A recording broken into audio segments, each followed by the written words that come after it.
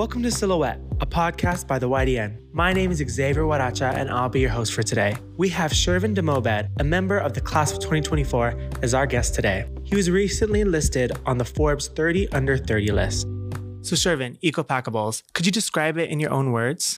Absolutely. So, in essence, think of Ecopackables as a sustainable packaging company. We manufacture and distribute 3 types of films. These are compostable films, recycled plastic films, or recycled paper films. And we basically, in a nutshell, make packaging for either apparel companies, cosmetic companies, or food safe companies. Welcome to Silhouette, a podcast by the YDN. My name is Xavier Waracha, and I'll be your host for today. We have Shervin Dehmoubed, a member of the class of 2024, as our guest today.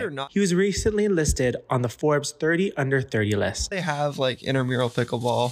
Yes, definitely. There's actually one in my hometown. Like 2 years ago, they just got started. Yeah, exactly. And I mean, like, it's basically been taking over the United States in terms of popularity. And growing up, I played tennis. I played tennis here. And right in front of my house in San Diego, we had a whole tennis club. And they basically tore all 16 courts down to build pickleball courts. And so looking at this, I felt like there was some sort of a trend gearing towards older people moving away from tennis because it's a pretty physically demanding sport and transitioning towards pickleball. And so if you also look at the demographic of people that play, it tends to be like older married women, which are also happen to be people with a lot of money. And so I set out to kind of create an accessory and apparel line for women over the age of 45. And it ended up doing very, very well. I started this the end of my sophomore year in high school. And then it got to the point towards the end of my senior year, coincidentally, when Ecopackables was founded. We were moving like a couple hundred orders a day. And then when you kind of start moving those volumes, we were doing a lot of our fulfillment in-house, and I realized the extent to which we wasted packaging, right? Because when you ship something across the country, you're basically taking a virgin plastic envelope, tearing it open, putting something in it to ship it across the country, only for the end person to get it, not even recycle it properly, because LDPE films aren't curbside recyclable, they're thin film recyclable, which no one seems to really know. And so I kind of set about solving that problem. This is coincidentally right when COVID was happening too. And COVID, as we all know, everyone was staying at home, people were shopping more. And so it was a big tailwind for e-commerce. And so I set about trying to mitigate the impact that single-use plastic had on our thin film recycling streams. Oh, perfect. I've seen in an article before that this is not like your first company that you've been CEO or you've managed. Could you talk a little bit more about some of the other companies that you've had control over? Yes, the pickleball company I just mentioned was pretty much the main venture, the first company I ever started. This is actually kind of a funny story. I was 15 years old at the time, just moved to the United States from Spain where I grew up.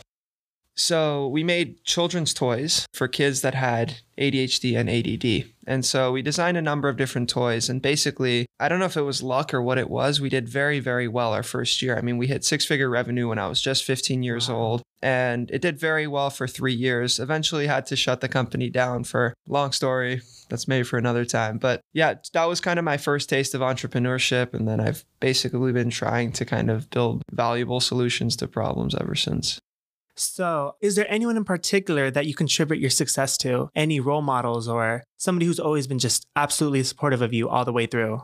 I wouldn't say it's any one person in particular, but my family generally has been very supportive of me taking risks, right? And I thank them a lot for that because, from a young age, I always had a knack for kind of like doing different things, like if it was like trading baseball cards or whatever. So I always enjoyed kind of, I don't know what you would call it at the time. Maybe it's commerce, maybe it's hustle, whatever you want to call it, you can call it. But basically, when we moved to the United States, like my dad started like managing a few rental units, nothing too big. And he would take me around along with my uncle, show me around. Like when I was really young, asked me like, oh, how can we like separate this unit to maybe get more rent there? And so I started thinking a little bit like an entrepreneur from a pretty young age. And so when I wanted to start my first venture, which was the children's toy company when I was just a freshman in high school, I made a ton of mistakes that I would never make now. But I was grateful that my parents supported that decision. And so I basically started that company with $2,000 that I got from mowing lawns when I was a kid. And then eventually have just scaled that up to Ecopackables, which is still completely bootstrapped, haven't taken a penny in outside funding. So it's been a very gradual process, but I wouldn't say I would attribute the success to any one person, more just like a combination of different people helping me along the way.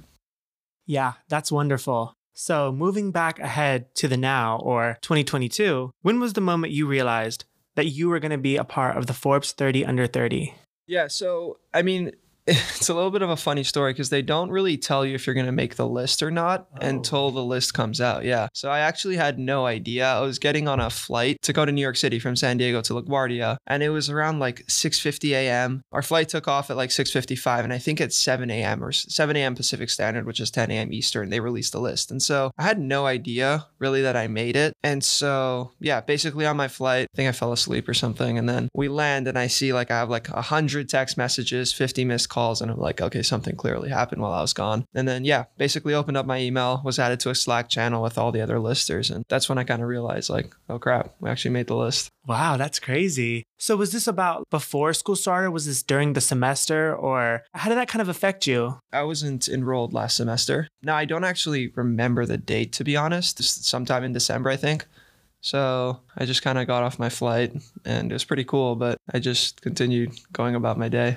That's great. How do you feel like your life plan/life goals have been altered by the success of the company? Great question. To be honest, it hasn't really done much. So if you look at the recognition that the list provides, right, it isn't so much about me as it is like what we're building at EcoPackables. And that's kind of the main focus I want to take from it is like the hard and exciting work is yet to come. This is a nice milestone to get along the way. And it's certainly helped us bring us new clients, get us investors, or like at least meetings with investors that we might have otherwise not gotten. But I mean, this is just one step along the journey. And the fun and exciting part is now building something a lot more scalable and a lot cooler than what we have right now. And so when I look at how this alters what I want to do, it hasn't altered it too much because external success factors, right? Recognition on a list or some sort of buyout or a funding round that you might have raised. In theory, that shouldn't really impact what you want to do and how you want to build your company. The way our team looks at EcoPackables right now is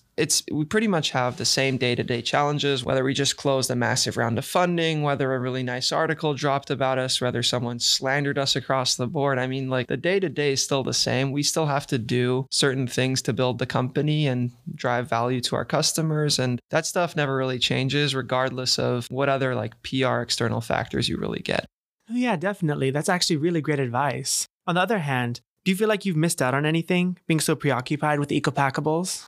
Well, I wouldn't say I necessarily feel like I miss out on a ton because I really, really enjoy the work we do. Like I can't stress that enough. I love building products that make a tangible impact on other companies and that I could spend all my waking hours doing that. Now, when it comes to like everyone gets these like moments where they really wish certain things were a certain way. And sure, there were times where like we only get an opportunity to go to Yale once and be an undergrad here once. And I do wish that sometimes maybe I could fully invest myself in classes a little more and really like do all the readings for a certain class and talk to professors after class, do all this good stuff. But unfortunately, when you're juggling varsity tennis with running a company and also doing school, like you end up with gamelan and West African dance on the schedule a little more often than you would like. Now, those are great classes, but it's just sometimes I wish I could challenge myself a little more academically because I mean, to some extent, that's what we're here to do. It's just sometimes you feel like you get spread a little thin and you can't quite have the same liberal arts education that many other students would get because they can wholeheartedly devote themselves to school.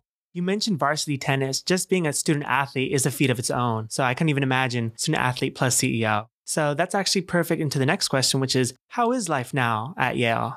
It's pretty good. I mean, it's nice. It's nice to see friends again. I mean, not too much has changed, right? Again, we still have to execute on a day-to-day basis and still continue building the company, which is, I mean, at the end of each day, my first and foremost priority, right? So school and that stuff's taking a little bit of a backseat. Obviously, not trying to like fail out of my classes or anything, but primary focus every day is still how can we focus on reducing the amount of plastic waste out there. And so when it comes to my approach to the day-to-day, not much has really changed between now and my gap semester, except the fact that I get to hit a few tennis balls around every day and I get to see some friends every now and then. A little more about the dual life as both CEO and student. Do you feel like you kind of split up your day in half? Or do you feel like it's like every so often, like sometimes you'll switch into CEO mode and then sometimes you'll switch back into student? How is that?